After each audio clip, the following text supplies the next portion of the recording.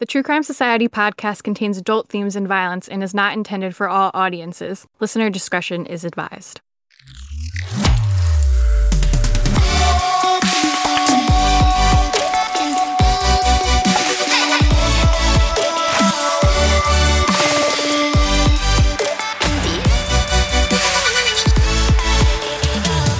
What's up, guys? Welcome to another episode of True Crime Society podcast with Stephanie and Olivia. It is April 18th, and we're back. It seems like probably not long to you guys, but I haven't spoken to Olivia really for at least a week because she had her big trip to Japan and she's finally back. We got back yesterday at 10 a.m. after a massive day of travel. Like, the flight's only 10 hours, but because we had to get the bullet train from Osaka to Tokyo and then waiting around at the airport, it was by the time we walked in the door at my house, I think it was like 24 hours of travel. So it was a big day, but it was so good.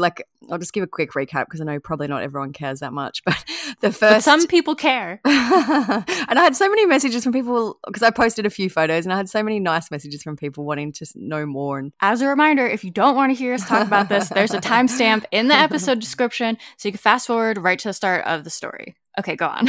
So the day we were leaving, which was it's all a blur now. It feels like we were over there for a year when we were there for 8 days or something like that. But the first day that we were meant to fly out, my alarm was set for 2:50 a.m. Woke up, looked at my phone, and the first thing I saw was a text saying, "Sorry, your flight's been cancelled." And I was like, "Oh my goodness!" So I was like, "What do we do? What do we do?" Anyway, but it was such a ridiculous text because it said, I'm paraphrasing, but it was, "Sorry, your flight's been cancelled. We're trying to see if we can find you another flight. We'll keep you posted." But when I actually logged on and looked at my flight, they had found us another flight. So it was such an unnecessary panic, really, in the end. And we ended up going via, we were going to have a stopover anyway for a few hours. And I think this stopover was another half an hour longer. So we ended up arriving about an hour later than we should have. So it could have been much worse. And I was just like, I hope this isn't going to be the tone for the trip now. Everything's going to go wrong. But it was amazing. Nothing went wrong. All the places we stayed were amazing. It was so busy because we were there for such a short time. We didn't want to waste any time. So for a week, I think we walked 120 kilometers, which I don't even know how many miles that is, a lot of miles, over 150,000 steps in that time. My feet are broken. The second last day, the bottom of my foot came up in a blister. I'm so glad it was the second last day. So last night, even when I went to bed, I had to put pillows under the sheet so I could sleep with my feet elevated because they were so swollen. It's from the flight as well, which I've never, ever had before. But I think it was just because of the amount of walking. But such an amazing country. I can't even begin to describe how wild it is and how crazy it is. What was the biggest culture shock or thing that shocked you the most, I guess? I think just mainly it's not really, I guess it is a culture shock, but just how busy, because to get around in Japan, the easiest way is generally the train system. So I said to Stephanie, we had big, suitcases. There was 8 of us, which is a big group in Japan because a lot of restaurants and bars can fit 4 people, for example. So sometimes it was a struggle to find somewhere that was large enough to fit us all. But one day we had to go on the bullet train with all our bags, getting on the subway in Shinjuku Station, which is apparently one of the busiest stations in the world. They have over 3 million people a day go through that station. Wow. So trying to figure that out. By the end, we were, pros at it. We knew exactly what to do and where to go, but it can be quite intimidating, especially with the language barrier. Thank goodness for Google Maps and Google Translate. But it's just crazy. In Tokyo, middle of the city, Tokyo is an enormous city, but, there's temples and shrines and it's just all intermingled, kind of the new with the old everywhere. But yeah, it was just amazing. I absolutely recommend it. We're already talking about going back. We'll take the kids back. They would love it. But if you can ever get there, I recommend it absolutely. What was your favorite food that you ate? The food there, the Japanese food there that we had, which isn't really surprising, is quite different to what we have here. I've always heard that our Japanese food is quite westernized. I don't know. So in Kyoto, we went to this, I found this lady on TripAdvisor and she's rated the #1 restaurant in Kyoto, and you go to what is essentially her house. So you go there, she has a little bar that she cooks at and you sit around the counter. I think it can fit 8 people, maximum, and she cooks for you there, and the food was amazing. amazing. And I think her food is probably a little bit more westernized, but she cooked like gyoza and just beautiful, delicious food, not as kind of out there as some of the Japanese food that we did try. So I'd say that the whole experience there was amazing. She was so lovely. And then she even sent me a message the next morning, which who does that? She's like, thank you for visiting us. Say hello to everyone for me. So cute. She was so lovely. So we had some like interesting food, some things I probably wouldn't try again. We went to a Michelin-starred restaurant in Kyoto, which was kind of like a bucket list thing. And the food was so ornate and so intricate. But like some of the things were like a whole fish where you eat every part of the fish. Wow. So it was amazing. It was for a one-off experience. I wouldn't do that again. Now I've done it, but it was something that we wanted to try. So it was all amazing. Everything just the whole culture is amazing. They're so friendly, so polite, so kind. Even like when we were taking up space on the train with all our big bags, people would like almost apologize that they had to get off the train. Whereas here they'd just be pushing past and, being rude. So yeah, it's an amazing place. I could talk about it all day. And you almost got bombed by North Korea and the prime minister attack while you were there. It's so funny because in most of the hotels too, there's no English TV channels. I think one had CNN out of the 5 or whatever that we stayed at. Everywhere else had no English channels, so we didn't watch any TV. Like, if I'm on holidays, if I'm sitting down, getting ready to go out or whatever, I'll put the news on or watch the news. But you just couldn't do that there. So we were on a bullet train. I don't even know where we were going, somewhere. And my friend's like, you all right? I'm like, yeah, why? And she sent me this thing about North Korea is bombing Japan and there's an evacuation order. I was like, oh my gosh. Yeah. No one, we wouldn't have even known about that. Like, and because we weren't, you have less data to use and stuff like that when you're overseas, we weren't checking the news and social media as often. But anyway, so it turned out to be a false alarm, thankfully. They did apparently issue an evacuation order for Hokkaido, which is the north of Japan, and at that stage we're at the south, so we weren't really near it. No one even mentioned it. The next day they did have, we got a paper delivered to the hotel room and it was the front page news, but seems like it was a bit of a false alarm, thankfully. And then, you messaged me, or someone messaged me saying that the Prime Minister had apparently almost been assassinated. Yeah, again, someone tried to assassinate him not that long ago too.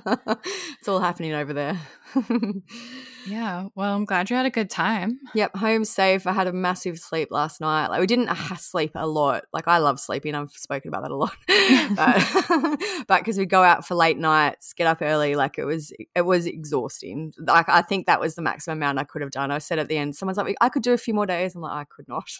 No way. I need to go and have a rest. So had a big sleep last night. Even on the plane, I always find it hard to sleep on the plane, but we did 2 plane trips yesterday and both I was asleep before takeoff. So yeah, no, hopefully tomorrow I'll be back to my 100% best. Yeah, hopefully. Yeah, but anyway, great, amazing trip. Couldn't have gone any better. Couldn't have asked for any more. Well, happy you're back. How have you been? Good. Last episode, I was talking about how Peep wouldn't even come record with me and that she wasn't feeling so well. So I have a little Peep update. She is right here in my lap, feeling much better. She'll maybe give us a meow if she feels up for it, but she's dozing off a little. She didn't do it. She did it right before we started recording. That was her. But so I did end up bringing her to the animal hospital because, of course, it was Easter weekend and everything was just crazy. So I brought her to the animal hospital because she was having really bad pain in her little mouth. And turns out she has a bad infection in some of her teeth. And they gave her a little antibiotic shot in her butt, not in her butt, on her butt, and some painkillers. And I had to try to give her some more painkillers when I got home. Now it seems the antibiotics are working, so she's back to her normal, sassy, rude self, being a nuisance. But unfortunately, I do have to bring her to the animal hospital on Thursday. So the day this comes out, that morning, I'll be bringing Peep to have a little surgery to get some of her teeth removed, which is going to cost me a lot of money. So next time anyone feels like leaving a review about how there's too many ads, just remember they're paying for Peep's dental health. And now she's going to be a little toothless kitty. Aww. When you hear this episode, send some good wishes my way. Because, I should also say, bringing her to the vet is a nightmare. She is easier to get into the carrier than my other cat, who's a big monster. I can get her in, but she cries the whole way. So again, she cried the whole way there. Was crying in the waiting room. All the other animals are nice and well behaved and quiet, and she's in her carrier just going meow Meow, meow, meow. I have her carrier even covered with a blanket. Aww. And she also pooped in the carrier in the car. Nice. Again. Nervous poop. She has. That's her new thing. So we'll see if we're going to be 3 for 3 on Thursday.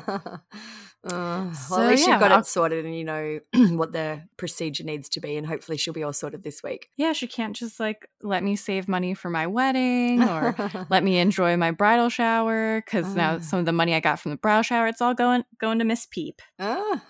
She can't just let me have my day.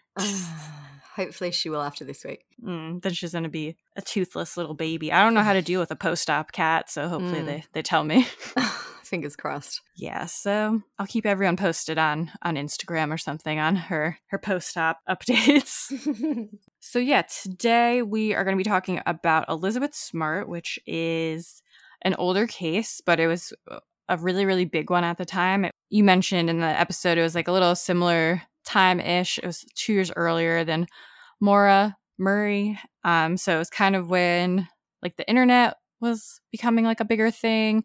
I remember this was one of those cases where every day there was like an update on TV because her family was making pleas and giving updates every day. And I remember like at dinner, like it would always be on the news. I feel like probably everyone will have heard of this case, but then we were thinking it's been a long time, even me who followed it, like you forget a lot of stuff along the way. People who are newer to true crime maybe just got into it with like Gabby Petito or the Moscow murders, might not know as much about it. So we thought it'd be a good one to get into. It was just the 20-year anniversary in March of when she was rescued. So I still remember it so vividly. Like I never ever thought they would find her alive, especially. No way. So yeah, it was a wild case when it happened. But yeah, so she was kidnapped when she was 14 years old on June 5th, 2002 by a man named Brian David Mitchell. And she was held captive by him and his wife for like 9 months. She was rescued March 12th, 2003. And this happened out of like Salt Lake City, Utah area. But yeah, it was crazy. It was just crazy. Like the details in this case are crazy. I use clips in this from there's it was on A&E. It's like the Elizabeth Smart autobiography. It's 2 episodes. They're both like an hour long. The whole thing's actually on YouTube for free. But I did use a lot of clips from that, and I always get worried when I use a lot of clips because I don't want people to think it's like lazy storytelling. But I will say it is way harder on my part to find all these clips and put all these clips in versus having no clips. But I did want to include them because I think it's really interesting to hear her and her family talk about it from firsthand, and it adds a lot of insight to it. So I did use a good amount of clips from that. And one other thing I did want to clarify. So the kidnapper's name is Brian David Mitchell, but he also goes by the name Emmanuel. And I've noticed that Elizabeth, in the clip, she refers to him just as Mitchell. And then there's another guy who refers to him as David. Basically, just keep in mind, in all the clips, the guy they're talking about is the same guy. Yeah. We've looked and we tried to see if there was kind of a consistent name that he's called. There doesn't really seem to be. But yeah, all the same guy. And it's the same with his wife, Wanda Barzee. She also, sometimes they refer to her as just Barzee, Wanda, and I think her fake name was Hepzibah. So just keep that in mind if you hear some different names. It's all the same people for the most part. So don't forget, you can get $25 off your bedding order for a limited time when you visit ettitude.com/TCS. That's spelled ETTITUDE.com/TCS. The Ettitude team are so sure that you'll love your new sheets. You can also try them for 30 nights risk-free and return them with no questions asked. Again, that's ettitude.com/TCS. Happy sleeping.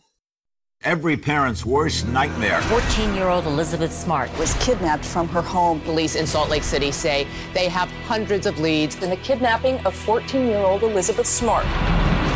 When my case finally came to trial, about 8 years after I was rescued, I felt as I stood up on that stand and as I gave my testimony, it was just question after question after question. I mean, it was just felt like facts on a sheet of paper. It didn't feel like it was real. It didn't feel like it was really my story. Next, we turn to the latest on the Elizabeth Smart kidnapping. I wanted to say, you heard the facts, but you don't understand what it was like. You have no idea. I have a knife at your neck. Don't make a sound. Get up and come with me.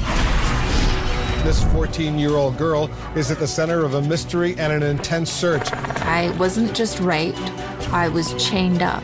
I was starved. I was denied water. I was denied food. This is a sick, misguided person. People still say to me, why when your captors took you out in public didn't you escape? They took you to a party. You couldn't escape then? You encountered police officers. Why didn't you tell them who you were? Did you sympathize with your captors? Why didn't you try to save yourself? The truth is, I made my rescue possible. And I want people to know that. it's real. Now, I want to tell my story. The whole story. The real story of what really happened.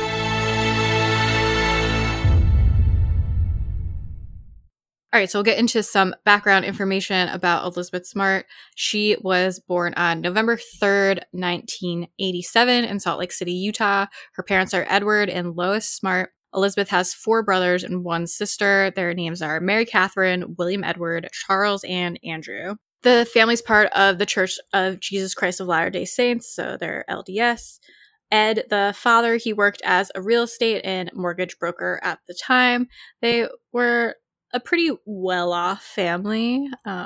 Seemed quite wholesome. Yeah.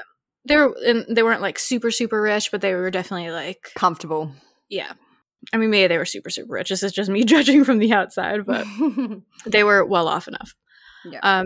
So the day before her abduction was June 4th, 2002. The Smart family did not get home that night until late in the evening. They attended the Bryant Middle School awards function, and Elizabeth got awards in physical fitness and academics. In the early hours of June 5th, 2002, Elizabeth and Mary Catherine were asleep in a bedroom of the Smart home. So a man entered the house by cutting a window screen near the back door. Mary Catherine heard the man threaten Elizabeth if she didn't stay quiet. Mary Catherine pretended to be asleep through the abduction, and Elizabeth was 14 at the time this happened, and Mary Catherine was 9 years old. So I'm pretty sure they were reading a book together. They said they were reading Ella Enchanted, went to sleep. Mary Catherine was woken up by this man taking Elizabeth, but she was too scared to get up or do anything right away, so she just kind of listened and waited until the coast was clear to try to get help. The next thing I remember was being awakened in the middle of the night, and it was still dark, and at first I heard this voice. And when I first heard it, I thought it had to be part of a dream. Then I heard it again. This time as the voice spoke, I not only heard it, but I opened my eyes. Standing above me was this dark shadow of a man. And I remember him saying, I have a knife at your neck. Don't make a sound. Get up and come with me. And that second time that I heard this voice, I mean, I was instantly awake. I could feel the knife at my neck. What if I don't do what he says? He might take my sister. He might hurt my sister. I have to go. And she got up out of bed and they went into the bathroom and the closet. Going in to get a pair of shoes meant that we were going outside. We were going somewhere other than my home. I was asking him why he was doing this when he said, I'm taking you hostage for ransom. And they go out the hallway, and we had some squeaks on the floor so you could kind of tell where they were. As he was taking me out through my house, he had whispered to me, if you scream, if you yell, like, I'll kill your family or I'll kill you. And really, at that point, I thought maybe he already had killed some of my family. It seemed like either do what he says and go with him, or have your neck cut open and die. I could hear the grandfather clock ticking from downstairs. Dad, please wake up. I was praying in my mind. Mom, can you hear me? Please wake up and save me. So Mary Catherine told police later on that the abductor was a white man who was around the same height as her brother, Charles, who's 5'8". She said he was 30 to 40 years old. He was wearing light-colored clothes and a golf hat. She said he had dark hair on his head as well as dark hair on his arms and hands. Mary Catherine said that she thought that he had a gun. In the end, I think he had a knife, but she didn't know that at the time, obviously. She said Elizabeth said ouch at one point after she stubbed her toe, and the abductor said something along the lines of, "You better be quiet and I won't hurt you." She said she thought she heard Elizabeth ask, "Why are you doing this?" and the man replied, "For ransom." Mary Catherine said the abductor was polite, calm, and nicely dressed. She also said she thought his voice sounded familiar, but she couldn't recall where she'd heard it from before. After Elizabeth and the abductor left the room, Mary Catherine ran to tell her parents what happened.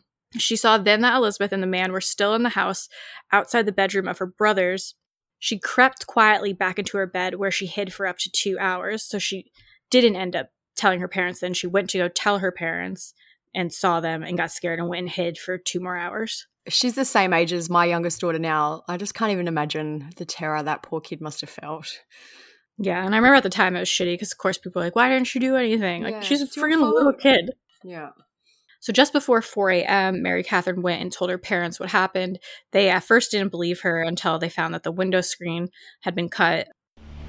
Mary Catherine comes wandering into the room and says, "Dad, somebody's taken Elizabeth." Just being woken up to something like that was very startling, and thinking like, oh, she's had a bad dream. She's got to be here somewhere. This can't be happening. The thing I remember first was my dad just coming in here and saying, "Hey, is Elizabeth in here? Where is she?" As I made the rounds upstairs, and then went down the stairs and into the kitchen, once again from the top, Mary Catherine reiterated, "Somebody has taken her. You're not going to find her." And I went running downstairs, and there was a big panel of light switches, and I remember I just hit them all. And as I looked over in the kitchen, I saw the window that I had opened to let the smoke out. The screen had been cut. I could see that. And then I screamed, and that was the beginning of our nightmare, telling Ed we need to call the police. Wow, Elizabeth's gone. Something really awful has happened to our family. There wasn't a handbook on knowing what to do. I remember waking up that night to probably one of the worst sounds I've ever heard, and that was my mom just crying. And I remember going downstairs because I've never heard my mother cry like this. I've never once in my life seen my mom acting the way she was. It was beyond me. But they called the police. I just started picking up the phone, calling everyone that I could, all my friends, family, and, said, I've got to have your help. But the police were called first. I knew it was really bad. My sister was gone. She was my whole world. I knew it was bad. Documentary I watched today, one of the investigators or something, he said, since this was the middle of the night, it was actually like a graveyard shift. So the police that were on duty and responded to this were basically rookies who were inexperienced and didn't really know what to do or how to handle this. On June 6th, 2002, Ed and Lois went on television and pleaded for the kidnapper to return Elizabeth. Ed Smart said, "If you can hear me, Elizabeth is the sweetest girl. She's an angel. Please let her go, please. I mean, she doesn't do anything to anyone, and there's no reason that you should have her. Elizabeth, if you're out there, we're doing everything we possibly can to help you. We love you. We want you to come home safely to us." The latest on a developing story, and it involves every parent's worst nightmare. Authorities in Salt Lake City, Utah say 14-year-old Elizabeth Smart was taken from her bedroom in the middle of the night. Elizabeth, if you're out there, we're doing everything we possibly can to help you. We love you. We want you to come home safely to us. We had every major newscaster morning show that you can think of doing live feeds and stuff like that. And it was important to get Ed and Lois out there, and we did get them out there that first morning. We just can't even fathom who it is or why they took her. It's painful if you see any of it, how devastated they were. We can't believe that it's really happened.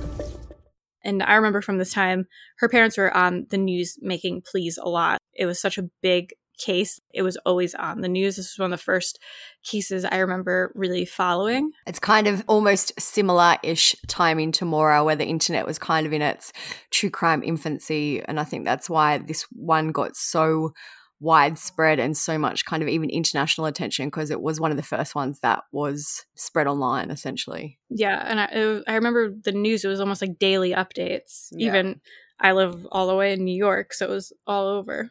A massive search was undertaken for Elizabeth with up to 2,000 volunteers involved. Authorities also used search dogs and planes. There was little usable evidence found at the Smart home. There was no fingerprints or DNA of the abductor. They also searched the house with bloodhounds and found nothing. So this is part of what that investigator was saying about how the police that were handling it, because it was the middle of the night, were rookies. They said that the crime scene was basically completely contaminated because it wasn't sealed off, and Elizabeth's family had called their extended relatives and everyone rushed over. Kind of like a similar thing happened with John Bonet, I believe, where everyone was just in a panic, running all over the house. So the crime scene was totally contaminated. At the time, obviously, the abductor's identity was unknown, but we now know that this is a man named Brian David Mitchell. Before we get into what happened to Elizabeth and what she endured while she was kidnapped, we'll go into his background a little bit. Brian David Mitchell was born on October 18th, 1953, making him 48 years old at the time that this happened. He was born in Salt Lake City and was the third of 6 children born into a Mormon family.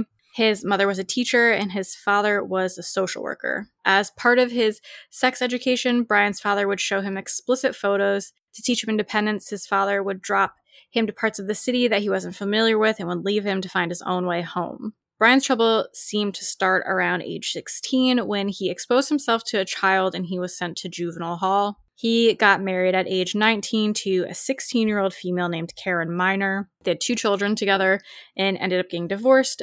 Karen was awarded custody of both children, and Brian ended up taking the children illegally to New Hampshire for a period of time. He stayed in New Hampshire for 2 years, where he joined Hare Krishna commune, and he was known to abuse drugs and alcohol. He returned to Salt Lake City and got married to a woman named Debbie. They had 2 children together, and Debbie had 3 children from a previous marriage. They ended up divorcing in 1984 after Debbie alleged that Brian had been abusive during their marriage. She also claimed that Brian had sexually abused their 3-year-old son. This couldn't be medically proven, but all future visitation with Brian's children were supervised by the Division of Child and Family Services. One of Debbie's daughters from her marriage would later claim that Brian also sexually abused her for 4 years. Not a nice guy. No, he's an actual nightmare. On the day that Brian and Debbie's divorce was finalized, he married a woman named Wanda Elaine Barzy. Wanda was born in Salt Lake City on November 6, 1945. Wanda was 40 at the time and had 6 children from a previous marriage. So Wanda is the one that he is with when he abducts Elizabeth. Wanda's relationship with her children was troubled. One daughter described her as a monster and said that Wanda once fed her the family's pet rabbit for dinner. Wanda and Brian were actively involved in the LDS Church. Brian started going by the name Emmanuel, and he claimed to be a prophet from God who experienced visions. Wanda started using the name Hepzibah, and the couple would end up being excommunicated from the church for being too extreme. They started panhandling and preaching in downtown Salt Lake City. Brian started dressing like Jesus, wearing white robes, and he grew a beard. After Brian kidnapped Elizabeth, he took her into the woods just outside of Salt Lake City where he had a camp set up. Wanda was there waiting for him. Elizabeth said that Wanda eventually just proceeded to wash my feet and told me to change out of my pajamas into a robe-type garment. And when I refused, she said if I didn't, she would have Brian come rip my pajamas off. I put the robe on. He came and performed a ceremony, which was to marry me to him. And after that, he proceeded to rape me. She led me inside the tent and she sat me down on this upturned bucket. I just remember being so terrified. She started washing my feet and then she started to try to undress me. Well, I was really shy as a 14-year-old. And I remember begging and pleading with her, telling her I'd showered last night, that I wasn't dirty, that I wasn't going to take my pajamas off. She finally just said, fine, okay, put this robe on. I pulled it on over my head, and then I took my pajamas off underneath because she had told me that if I didn't let her do it, then she would have Emmanuel come in and he'd rip my clothes off me. Remember, I took my pajamas off, but I didn't take my underwear off. And she threatened me yet again that if I didn't do it, she'd have Emmanuel come in and he'd rip my underwear off. So I remember wiggling out of my underwear, and then she got up and left me alone in the tent. I just remember feeling like I had just sunken into complete hopelessness, despair. I just remember being so confused and feeling so scared and just so overwhelmed. Brian also told Elizabeth that he was an angel and a Davidic king who would emerge in 7 years, be stoned by a mob, lie dead in the streets for 3 days, and then raise up and kill the Antichrist. Very Lori Vallow of him. Yeah. He told Elizabeth that she was the first of many virgin brides that he was going to kidnap, and that each bride was to accompany him as he battled the Antichrist. In the documentary, Elizabeth, she spoke about this, about her first day there and kind of like getting to the camp. She said when he took her from the house and while they were like walking to the camp, it was basically like climbing like a big mountain, and she thought about running, but he made sure to always be behind her and like downhill from her, so there was really nowhere she could go. And basically when she first got there and he told her that they were married and that they were going to consummate the marriage, she told him, these parts just really like made me sad and make you really think about how young she was. She kind of knew what the consummating the marriage meant, and she told him that she hadn't even had her period yet and that she was too young. After she said that, he, I guess, turned to like Hepzibah and said like, she hasn't had her period yet, is it still okay? And Hepzibah was like, yeah, it's fine. Hepzibah is Wanda, is that right? Yeah. Yeah. So Wanda's her real name and Hepzibah is her fake name, just like how Brian's his real name and Emmanuel is his fake name. She also said that she thought to have sex you had to face each other, so she thought by rolling on her stomach that would be a good way to protect herself, so she rolled onto her stomach and put her legs together, but obviously that didn't matter. But just goes to show you like how young and kind of naive she was. She was brought up kind of sheltered. She said that about herself. She said that she wasn't unintelligent, but that she was very naive and that she kind of had a sheltered upbringing. But that made me very sad for her. And she said that after the first rape happened, that she just wished she was dead after that. Over and over he said, it's time for us to consummate our marriage now. And I remember thinking, wait a second. Does he mean what I think he means? No.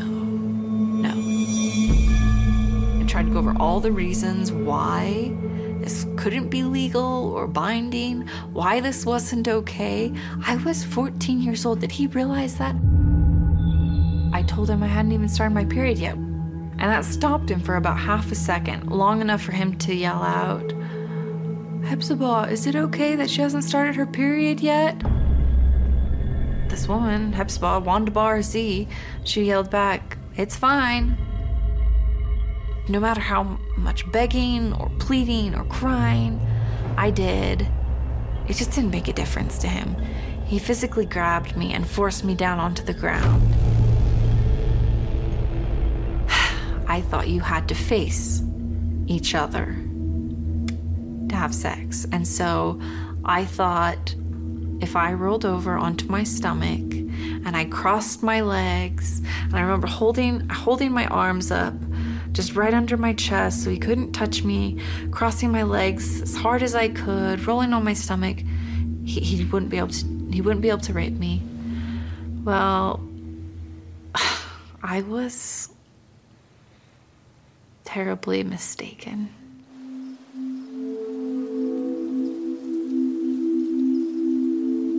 I remember he just pulled up the robe and and raped me. And I was devastated. And I remember just thinking, how on earth did this happen to me? Why did this happen to me? And at that point, he got up and he kind of smiled and walked out of the tent, left me alone in the tent. And I just remember lying on the ground, just feeling so shattered, feeling like I truly was broken, feeling like there was no coming back from this, that it would be better if I were dead. So then the next day, he tied her up with a metal cable to a tree. This gave her limited mobility. Outside of the tent that she occupied, Brian told Elizabeth that she had to take a new name, and she chose Esther, after Esther in the Old Testament. Brian also sometimes called her Shearzebub. That name is possibly the first mentioned son of Isaiah. The name means the remnant shall return and was prophetic, offering hope to the people of Israel that although they were going to be sent into exile and their temple destroyed, God remained faithful and would deliver a remnant from Babylon and bring them back to their land. Another name that Brian called Elizabeth was Augustine. So they just have all these different names. Yeah. Brian repeatedly raped Elizabeth, sometimes up to 4 times a day. He also forced her to look at pornographic magazines and regularly threatened to kill her. He made her drink alcohol and take drugs to lower her resistance. Elizabeth has said that Brian starved her for days at a time. She once tried to stop him raping her by biting him, and Elizabeth testified in court eventually. She said that he said, if I did that, he would never have sex with me again. I would be the most miserable woman in the world. He said that, but it didn't stop him. Brian and Wanda used to take Elizabeth out in public while she was kidnapped. So Brian used to always go out into public, and he would go down to Salt Lake City to preach and kind of just be like that guy on the corner yelling about God, basically trying to get donations. Elizabeth said that she remembered that one day he came back because her and Wanda would just be left at the camp for days. They'd have no food. They'd just be stuck there waiting for him to come back. And one day Brian and Wanda got in a big fight about this. Wanda was saying she wanted to be able to go out and go down to the town, but obviously they couldn't leave Elizabeth alone, so they decided that they would start bringing Elizabeth out with them. So their plan to get her out in the town was they made her cover her face with like a veil type headscarf thing, and she had to wear robes. I mean, if you follow the case, you'll recognize what she was wearing. It's so crazy that there's actually a photo of her. Like, I feel like her eyes are quite noticeable, but maybe just because we know her now. Like, she's been in the media for so long. But yeah, she's at a house. She's got the white veil, the white kind of face covering on. It's just crazy that she was out there for a long time. And she said like they'd go out and it was almost like they were invisible because people wouldn't even look at them. And I know it sounds shitty, but you know, when you see like religious people trying to like hand out flyers, or religious people in the street, or not even religious people, just like people asking for money, people that you don't want to interact with, people tend to try to like not make eye contact, like don't look, you know, like it sounds like a bad thing to say, but we all know it's true. So I feel like with the way they were dressed and with him preaching religion just like out in the street, people were probably kind of avoiding them. So 2 months after they kidnapped Elizabeth, Wanda and Brian decided they wanted to leave Utah and take her to Boston or New York City. And in order to research where they wanted to go, Wanda and Brian took Elizabeth to the Salt Lake City Public Library. A patron at the library noticed due to their unusual outfits, the robes, the veils.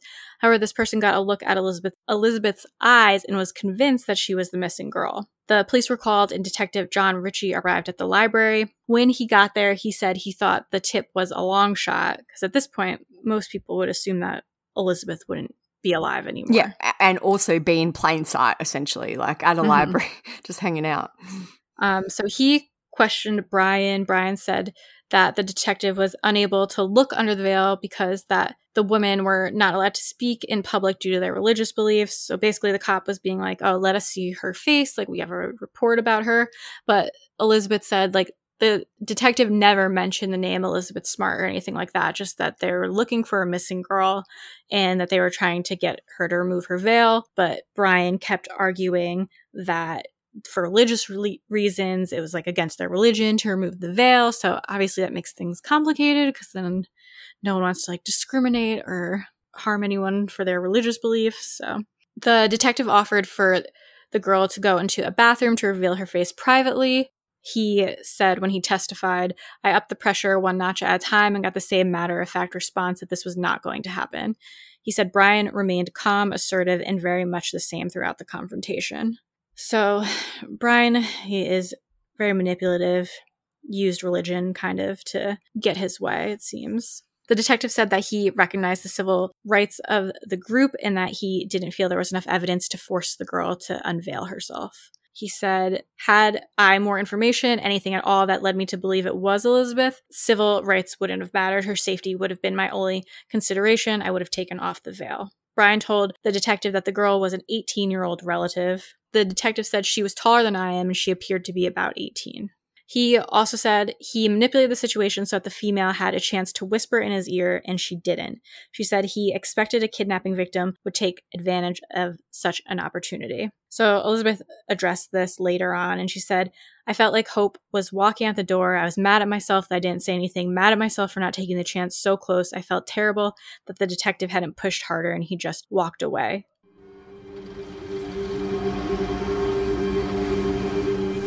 Mitchell started talking about the coming winter and what we would do. One day we went down to the Salt Lake Library to look into moving to California. Somewhere where we could survive the winter. And so we were sitting at a table in the library, and he was looking at a big map of San Diego and the surrounding area when the homicide detective approached us. And he said, I'm a homicide detective and I need to ask you a few questions. He never said Elizabeth Smart. He just kept asking questions like, well, there's, a girl missing. We've had a phone call. It's really important. If I can just see her face, then I can tell everyone else it's not her. And while that was going on, Wanda Barzee had her hand just clamped down on my leg. It was like, if you say anything, you are going to regret it. You're going to be in so much trouble. And for so long, I had been told, I'll kill you. I'll kill your family. If you ever do or say anything I don't want you to do, that threat just seemed so real to me that if I spoke out, he'd kill me. The detective wanted to see my face, but Mitchell just kept on falling back on the only people that will ever see her face in her lifetime are me, her father, and her husband. And while all this was going on, there was just this raging battle inside me, because on the one hand, here's a detective like feet away from me. He's just right there. What if I did say something? What if I did do something and the police officer didn't believe me? What if I'd probably never see the light of day again? At that moment in time, I remember just feeling like he really will kill me if I say something. He really will kill my family if I say something. Nobody stopped him from kidnapping me. Don't do anything that's going to jeopardize your life. Don't do anything that's going to jeopardize your family's life. But this is a trained officer. He's going to see through it. It's going to be okay. Mitchell just kept on falling back on, I'm sorry, that would be against our religion, and was so convincing that the detective finally did turn away. As the police officer walked away, I thought, I should have screamed. I should have yelled. Maybe I would have been rescued. She talked about this more in the documentary as well. She said, because a lot of it is always just people being like, why didn't she say anything? She was out in public. There was the detective here, and she just kept quiet. And she said that she was just so scared because Brian, Emmanuel, whatever you want to call him, told her basically every single day that he would kill her. he had already at this point broken into her home and kidnapped her. So like, why wouldn't she think that he would do these things? He was telling her that if she ever tried to do anything, he would never get caught, and that if she did anything, he would go and kill her mom and sister and all these things. So she was just so terrified. And she also said she had a fear that for some reason, like, they wouldn't believe that she was Elizabeth, and they would believe Brian over her and whatever lies that he came up with. And then at that point, if she'd spoken up and they didn't believe her and she was just stuck with them, she was like, that he would just kill me. You also have to remember, she's young. She's only 14. She lived a pretty sheltered life. And she did say she was like just hoping inside that this guy was a trained officer and would like sense it or like save her somehow, but it didn't work out that way. So that detective, he left the trio alone after spending about 30 minutes with them. I can't even imagine how he would feel after all this. Like, obviously it had a happy outcome in the end, but imagine knowing that you'd been that close. As a police officer, I feel like that would definitely be a hard thing to deal with. Yeah, and there's a few other people who were that close too, but it seems like Brian was just one of those people that's very like confident and assertive, where you're just like, whoa, okay. Like, he didn't stifle or anything. So around that same time, there was an employee of a news agency in Utah had a weird encounter with Brian. Her name was Heidi Perry, and she said that she saw Brian taking down posters of Elizabeth that had been hanging in the lobby of the building. Brian told Heidi that Elizabeth had, quote, been found and the poster didn't need to be up anymore. When Heidi told him that she worked at the newspaper and that she would have known if Elizabeth had been found, Brian replied that he read it in the other newspaper. Heidi said that Brian's demeanor was calm as he kept tearing down the posters, but she went upstairs to get some help, and that's when he fled. On July 24th, 2002, Brian and Wanda attempted to abduct one of Elizabeth's cousins. It's believed that the cousin was 15, which was around the same age as Elizabeth. Elizabeth was forced to lead Brian and Wanda to the home of her cousin. What they didn't know, though, is that the younger cousin had been sharing a room with her older sister, Jessica, but since Elizabeth had disappeared, the house had been remodeled and the younger girl had her own bedroom now. Brian attempted to cut through a window, and Jessica woke up because a thin object sticking through her window blinds had knocked over a picture on the desk in front of the window. So she must have run out to the bedroom, and her father heard the commotion and came out and saw what was happening. His name's Stephen Wright. He called the police and the FBI arrived to question him. He said they accused him of staging the break-in. It was hell with the breaking in. It was hell with the cops accusing me. It was hell trying to find out who did this. That was such a ballsy move by them to try and take another teenage girl in the same family. Yeah, so Elizabeth said Brian, like, he just kind of talked nonstop during the day about just anything, random bullshit. But one day he was talking about where either like his mom or someone in his family lived. And Elizabeth said she made the mistake of being like, oh, my cousin lives like right over there. And then immediately he was like, what? And she knew she'd made a mistake. And she said the next day he was like, God has come to me. I will be taking your cousin as my next wife. Like, how fucking terrifying. And then that's what I mean with how people are like, why didn't she do anything? Why didn't she do anything? He's already out here literally trying to abduct her cousin now. It's not like he's not following through on the threats. Like, you know, he's kidnapped her. He's attempting, like, he seems like he does what he says he's going to do. From the beginning, my captors told me that I wasn't going to be allowed to speak about my family, my parents, my siblings, my life prior to the moment that he kidnapped me. He spoke about where his mother lived. As he spoke about that area, I recognized it and realized that that's where my cousin lived. And I naively said, oh, my cousin, my best friend, she just lives like a block away from your mom. And like, this was the first time that Mitchell didn't get mad at me about speaking about my family. A couple days later, he comes and he's like, oh, I received revelation and you're not gonna like it. The Lord has commanded me to go forth and plunder your cousin Olivia to be wife number 2. And I felt like I'd betrayed my family. And I remember the day came, and as he got ready, he pulled out the knife that he had kidnapped me with, and he held it up to me and he said, oh, do you recognize this? And then he left. So, as we mentioned quickly before, Brian and Wanda took Elizabeth out in public a lot. They took her to grocery stores and a restaurant, but no one really took any notice. And that's where they also took her to a party in the fall of 2002 where she was actually photographed. So there's tons of photos online. She's got the veil, like literally all you can see are her eyes and her eyebrows. Wild that she was at a party and no one figured it out. Yeah, there's a guy in that picture with them. It's like Elizabeth, a random guy at the party, and Brian in the photo. And the guy, I don't remember what his name was, but he was interviewed in the documentary, and he said that the people at the party were talking about Brian and how he just started getting like wasted and started becoming really aggressive and annoying, like just drinking a lot, being loud, and they ended up like kicking him out basically. And like while that was all happening, this guy that's in the picture, he said to Elizabeth, he said he could tell that she was young, but didn't really know how young she was. And that he literally told her was like, you need to get away from this guy. He's no good for you. And he said she didn't say anything, but he could tell that she was very scared to be there and that he still feels very guilty for not realizing like that she really needed help.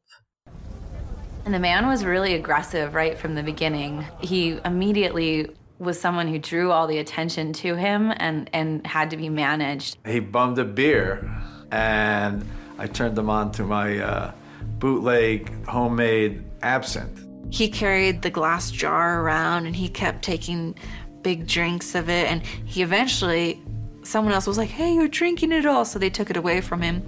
He was starting to get more and more agitated while being more and more obnoxious. I said, get the prophet the hell out of the house, because the punks were on his ass.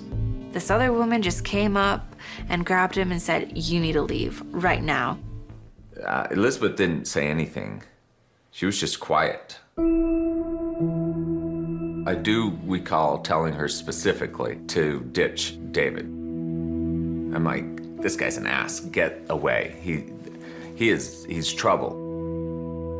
Elizabeth just seemed scared and lost. I felt bad for her, but I didn't feel it was my position to do anything but advise her to leave. I would apologize to her if I saw her, that I didn't recognize the pain she was in, that I didn't take action. The whole thing was really sad.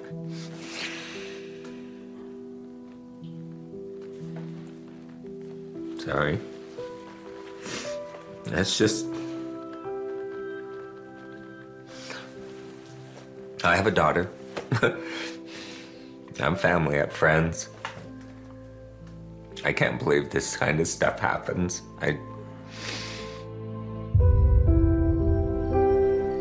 I started to wonder, will I ever be rescued? Maybe I don't. And maybe I die.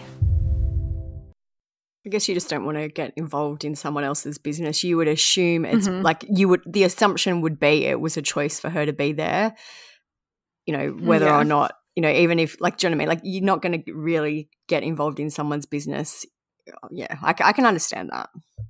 Yeah, because you don't know their story or situation. She's literally not saying anything.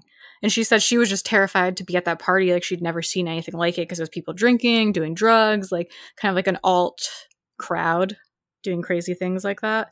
So she was just very overwhelmed at the time. So in September 2002, Wanda and Brian left Salt Lake City with Elizabeth and they moved to San Diego County in California. They set up camp in a dry creek bed in Lakeside. They moved location frequently, often in the middle of the night. I guess Brian might have got a bit spooked at some point, so they had to, you know, take off in the middle of the night. In February 2003, Brian was arrested for breaking into a church and he spent several days in jail over this incident. In October 2002, though, Mary Catherine had a realization about where she'd heard the abductor's voice. She remembered that the Smart family had hired a man named Emmanuel to work on the roof and to rake leaves at their house. Ed and Lois eventually wrote a book about this whole situation, and they recalled some information about Mary Catherine's sudden memory. They said, she told us that she'd been reading the Guinness Book of World Records and she saw a photo of a very muscular woman, and something triggered her memory of who took her sister. It's strange because Brian David Mitchell was a thin man. Police were pretty skeptical of this information because I feel like Emmanuel had only worked for the family for a day or a very short time anyway, and a long time had since elapsed since any of the family had heard his voice. The family, though, had a sketch artist draw Emmanuel based on their descriptions, and the sketch was given to the media in February 2003, where it was shown on Larry King Live and also on America's Most Wanted. Brian at the time was basically like a beggar outside of a grocery store or something. He had a sign that he was looking for work. Lois was there with the kids. She gave him some money and she was like, oh, we definitely like have some work that you can do, like if you're looking for work. So they kind of also hired him as like a good deed, like trying to be nice people. So they hired him to do some work on their roof. And since he was doing work on the roof, he was kind of able to figure out the layout of the house. Just a series of unfortunate circumstances, really, isn't it? Yeah. So somehow the sketch was recognized by members of Brian's family who gave police current photos of him, and those photos were also made public. On March 12, 2003, Brian was spotted with a woman and a girl in Sandy, Utah by two separate people who had seen his photo on the news. Sandy's just 15 miles from where Elizabeth was abducted from. So they'd left Utah, gone to California, and then they were back in Utah. And another thing that's crazy, sorry, I keep adding them, just like random fucking facts. So after Mary Catherine had said she recognized the guy and thought it was this Emmanuel person, the police, there's a whole nother person that the police were like, it's definitely this other guy.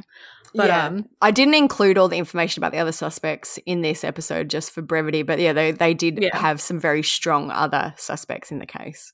Yeah, so police were really banking on it being like this other guy who had robbed their house before in the past, and they really thought it was this guy. So when Mary Catherine comes out and she's like, no, it's this guy, they're like, meh. They took the information and they specifically told the Smart family that they couldn't share it because even if they were going to look into it, if it was this guy, they didn't want to scare him off. So a couple weeks went by where the family to the media just had to keep lying, saying that there was nothing going on, blah, blah, blah. And the police were so hell-bent on this other guy being involved that they were basically ready, and that guy died, so they were basically ready to close the case, be done with it, and just say that that guy did it and Elizabeth was probably dead. So Elizabeth's father actually went to John Walsh himself from America's Most Wanted, and he gave him the information about this Emmanuel person, and John Walsh aired it on America's Most Wanted against the police's wishes. And they did that on their own. And it was kind of like a risk that they were willing to take at that point, but it ended up paying off because then, like you said, Brian's family were like, I feel like that could be our family member. Yeah, it looks like Emmanuel Brian. So sometimes you just gotta do what's in your heart against what the police recommend. Ed Smart reaches out and he says, the Salt Lake City police believe that Richard Reese holds the key to Elizabeth's whereabouts, that he's dead, he probably raped and murdered her and buried her in the desert, and that we should have a memorial service. And Lois is saying, for the good of the family, maybe we should close the case. Should I do that, John? And I went, I don't know what to tell you, Ed. The likelihood and the odds are against you find Elizabeth alive. That's a fact. But if you truly believe she's alive and you don't want to give up, give me something. I've got to have something new. Their young daughter has now said that she believes that Reese wasn't the guy in there that night, that it may have been another guy that did some work on their roof, an itinerant guy that worked at a homeless shelter, and he may be a All of us are going, oh my gosh, John Walsh just broke that. About a month later, we just got to the point as a family that we've got to go out with this. Well, it wasn't an easy call for some of the other members of the Smart family to finally push it and organize that family press conference because the law enforcement was not on board with that. That was a pretty tense time. He was going about the country from homeless shelter to homeless shelter, preaching born-again Christianity. We were criticized hugely by law enforcement, and yet within 2 weeks, a lead came in. The great thing was when Tom Holbrook and his wife Lisa, Brian David Mitchell's sister, told the police who it was. So the three people that were seen by the two witnesses had been seen carrying bedrolls and bags, and they were walking down the street. Police went to the area and they, quote, found a male and two females at the side of the road. Sandy officers questioned the three and determined that one of them was possibly Elizabeth Smart. So Elizabeth and Wanda had been wearing wigs and veils at the time. All three of them were taken to a police station where it was confirmed that the young female was Elizabeth. Brian Mitchell's off to the side, still kind of talking, still trying to being loud. You could tell that she was very nervous. She kept kind of darting her eyes, her gaze back to that direction. Officer Hal delivered the flyer to me. I held it right next to Elizabeth's face, and we both said, "That's you." And she says, "That's not me." Of course I wanted to be rescued, but I'd spent the last 9 months being very abused emotionally and sexually and mentally. We told her, "You're safe now. It's over. All you have to do is say, you're Elizabeth Smart." She denied it for about 45 minutes, adamantly that she was not Elizabeth Smart. At that point, I still felt very threatened. My captors are both right there with those same threats and the same pressures of, if you don't do exactly what we've told you, exactly what we've prepared you for, we're gonna kill you, and we're gonna kill your family, and nobody's stopped us from doing whatever the hell we wanted before. Who's gonna stop us now? Elizabeth was denying that she was Elizabeth. So we loaded up, put Brian in one car, Wanda in another car, Elizabeth in, I think, Officer Jones's car. They immediately turned me around and handcuffed my hands behind my back. And in my mind, when a person is handcuffed, they're in trouble. I says, "Elizabeth, just for your peace of mind, for the sake for your family, just tell me that you're Elizabeth Smart." What if I said I was Elizabeth Smart? They didn't believe me. They released me back to my captors. Would I ever see the light of day again? Right before we were getting her into my car, Sergeant Quezada held her out and said, "You know, this is your one last chance to tell us on your own free will who you are." You could tell she was kind of getting a little bit emotional. I asked her, "Are you Elizabeth Smart?" And she says, "Thou say it." She said the words, "Thou say it." For the previous 9 months, we didn't speak like you and yours. It was thee and thy and thou. And he'd say, "Oh, well, thou sayest." Like, you've said it. That's what it's going to be. That's how it is. And I gave that answer because Mitchell was not that far away. But if he heard me answer in that way, he might not know what I was answering to. I looked at Officer O'Neill, and we looked at each other, and I said, "We'll take that as a yes." And I believe all the other officers that were surrounding her at that point felt the same way. Elizabeth's family spoke about the moment that the family was reunited. She said, "All of the children out there deserve to come back to their parents the way Elizabeth has come back to us. It's nothing but a miracle. I just held her the whole way home. I had to take a double take and pull back away from her and say, 'Is it really you?'" Her uncle David said, "Words cannot express how incredibly grateful we are. Do miracles still exist? Our answer is yes." The Smart family said that Elizabeth was sharp and healthy. And during her reunion with her parents, she asked questions about her siblings, and she was shocked to hear that her younger brother had gotten straight A's on his report card. The police were amazed about the amount of information that Elizabeth was giving them during their interview. FBI agent Chip Burris said, "What a great day it is for Salt Lake. There are law enforcement officials up there in the police station with wide grins on their faces.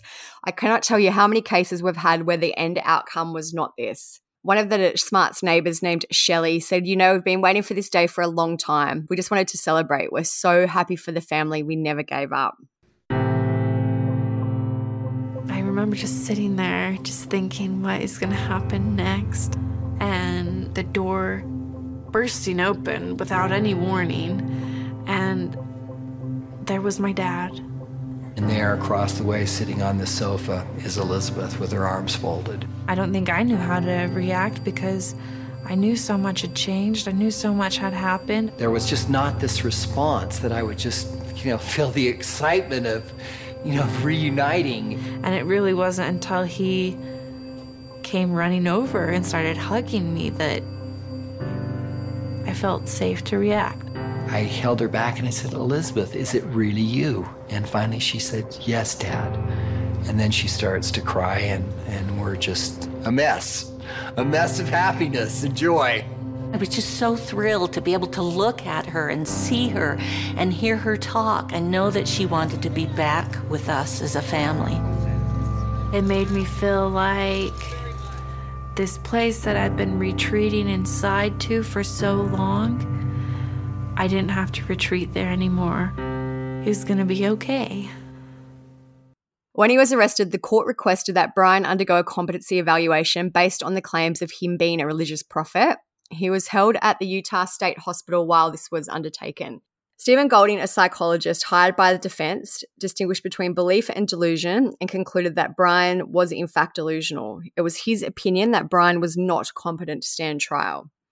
So the court ended up overruling this, and Brian was found competent in 2004.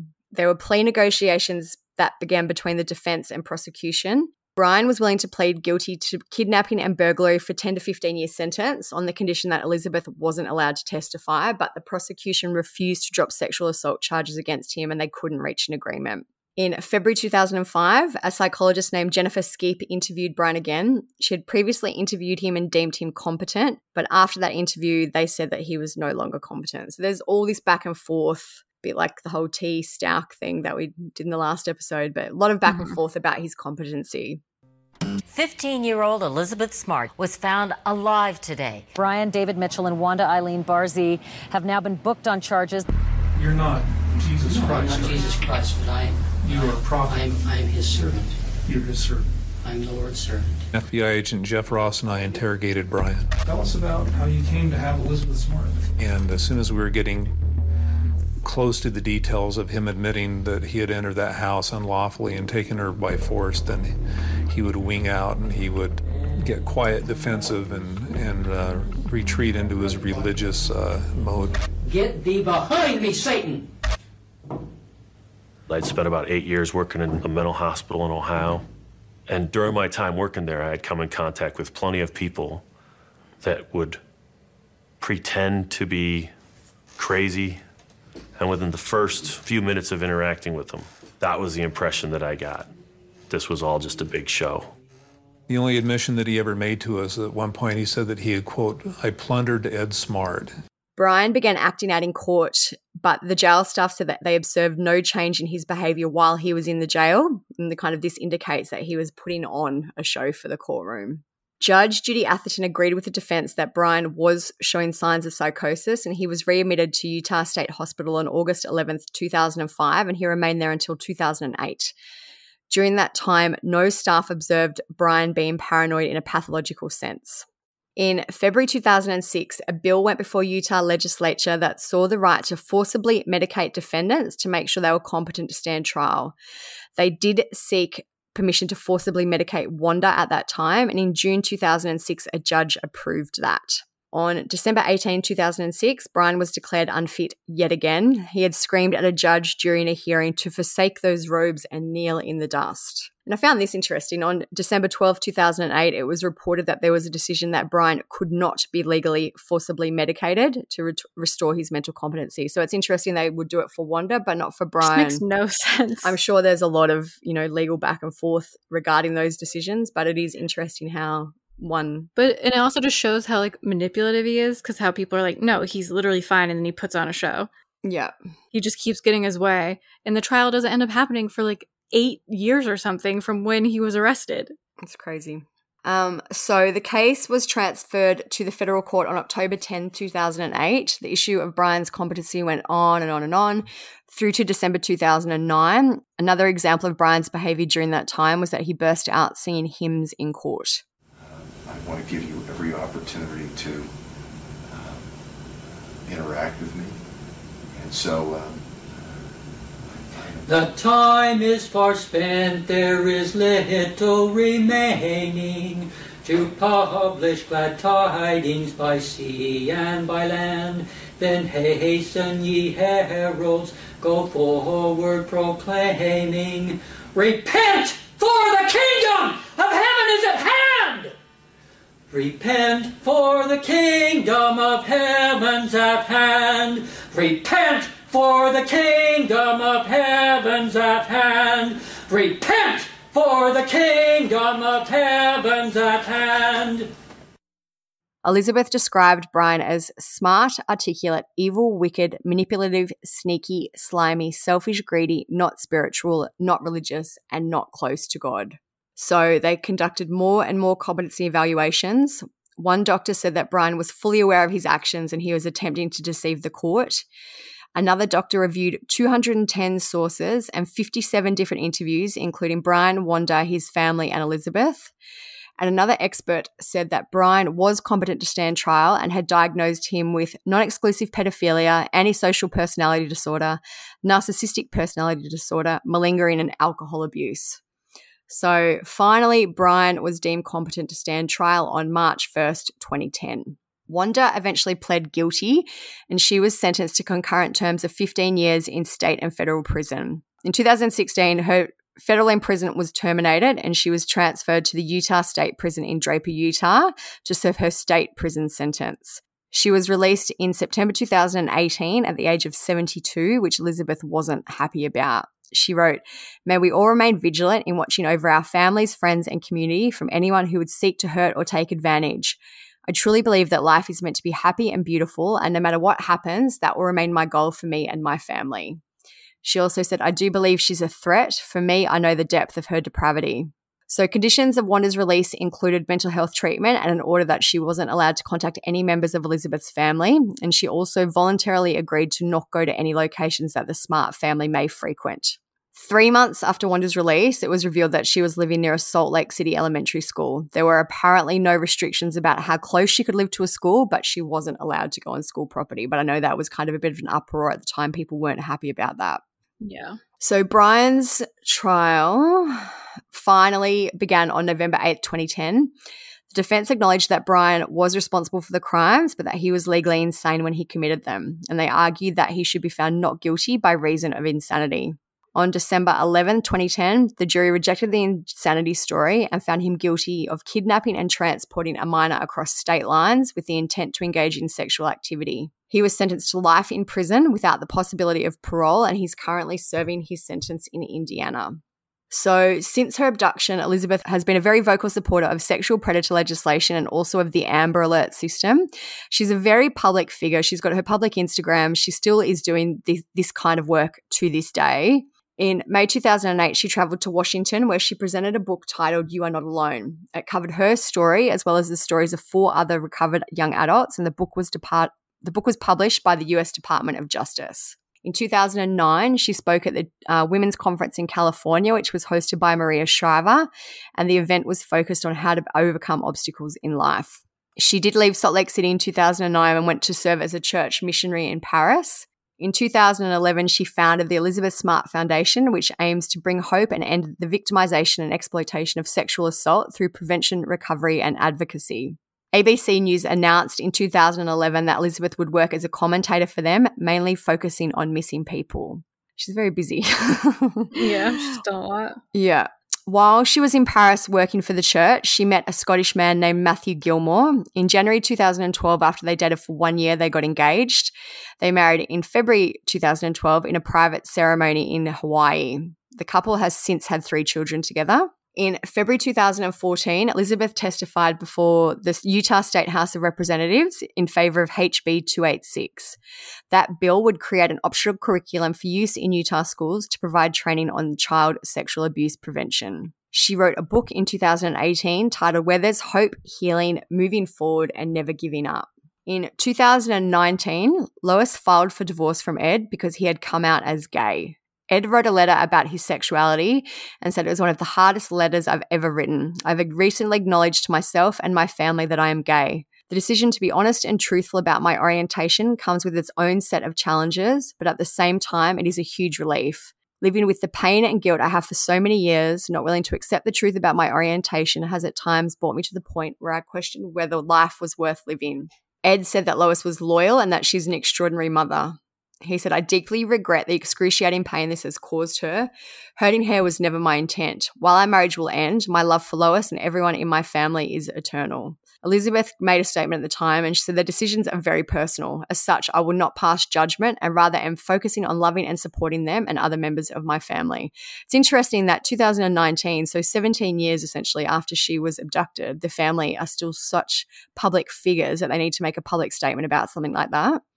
I remember when it happened too. It was like such a random twist to the story. Yeah. Because obviously there's no problem with anyone being gay, but it was just they were seen as this like wholesome, religious, like tight-knit family, and it just wasn't something you would have ever guessed.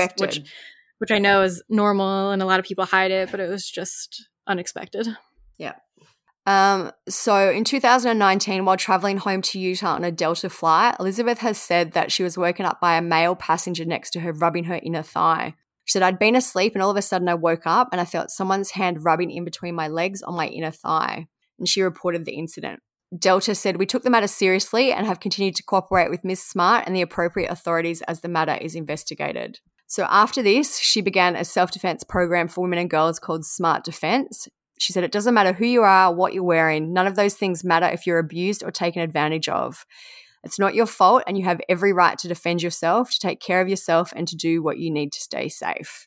And just as kind of a last random side note, she went on The Masked Dancer in 2021 where she competed as the moth.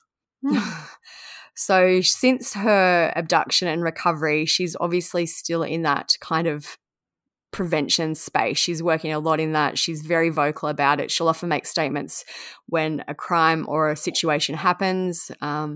She'll, often make public statements about it just based on her past experience. Yeah, she's very well spoken in the autobiography thing. She tells the whole story herself. She talks about it in like pretty great detail and just seems very mature and like has a great understanding for a lot of things. But I thought that she did such an amazing job like telling the story and kind of like standing up for herself, because so many people are like, "Why didn't you run? Why didn't you do this?" And she's really good at explaining like how it felt to her as a 14-year-old and why she was so terrified to even try to get help. It's amazing, really, what she's done with her life. Like when you think what happened to her and the trauma that she endured could have been enough to kind of send her in a downward spiral. But she really, really has tried to kind of grow from it and take what she can from it. And I couldn't even imagine as her waiting for him to go to trial for that long, for like 8 years or something, just knowing he and other people had said that they're like, he's just hanging out in like a mental hospital type place, watching TV, hardly being punished, like while they're trying to prove his competency. I would have been so annoyed if I was her. Her Instagram is Elizabeth Smart Official. Her bio says survivor, mother, wife. And the latest thing she seems to have been working on is she's written a course about consent called Wholehearted Consent. So she's been posting a lot about that if you want to go and read. And she even speaks about, like, this is a post just from yesterday. One aspect of consent that trips people up is that you need to ask for it every time. Why? Because people are dynamic and ever changing. Like, she's very vocal about these types of issues, and she's putting all the information out there. Mm-hmm. Yeah, so I do recommend going to check out her Instagram. She posts lots of photos of her family. You can see what she's been up to in the last 20 odd years, or since this all happened to her. She's really made the most out of a horrible situation. Yeah, and definitely check out the A&E autobiography on her. It's 2 hour-long episodes, but it's really interesting if you have interest in the case, because it's just a ton of inside information. But I guess that's really it for Elizabeth's story. It was a very big one when it happened, so it was cool to be able to talk about it. Definitely, I'm glad that we got to do it. And it was just the 20th something anniversary of it too, recently, when she was abducted, I think. Well, June. I think she was abducted in June. So, last year must have been the 20th, and this year will be the 21st. Maybe the 20th anniversary when she was rescued? Oh, yeah. Could. Yeah. Actually, it would have been because she was in March. I'm pretty sure it was. Yeah. Yeah. That's what it was. All right. So everything. We'll have a blog on this episode. If you guys want to see any of the stuff we were talking about, we'll link any of the things we were talking about at truecrimesocietyblog.com. Follow us on Instagram at True Crime Society. My account is StephSum_. Olivia's TCS Olivia. If you want to see what we're up to, if you're listening on Spotify, make sure you follow us on Spotify. And you can leave us a rating or any little comments. Share the podcast with your friends on Instagram, whatever else. And any of the sponsors will be in the episode description if you ever want to check any of them out. Mother's Day is coming up, so if you need some gifts, definitely check out our sponsors. That would be great. And I think that's really it. So thank you guys for listening. Stay safe out there. Peace out. See ya.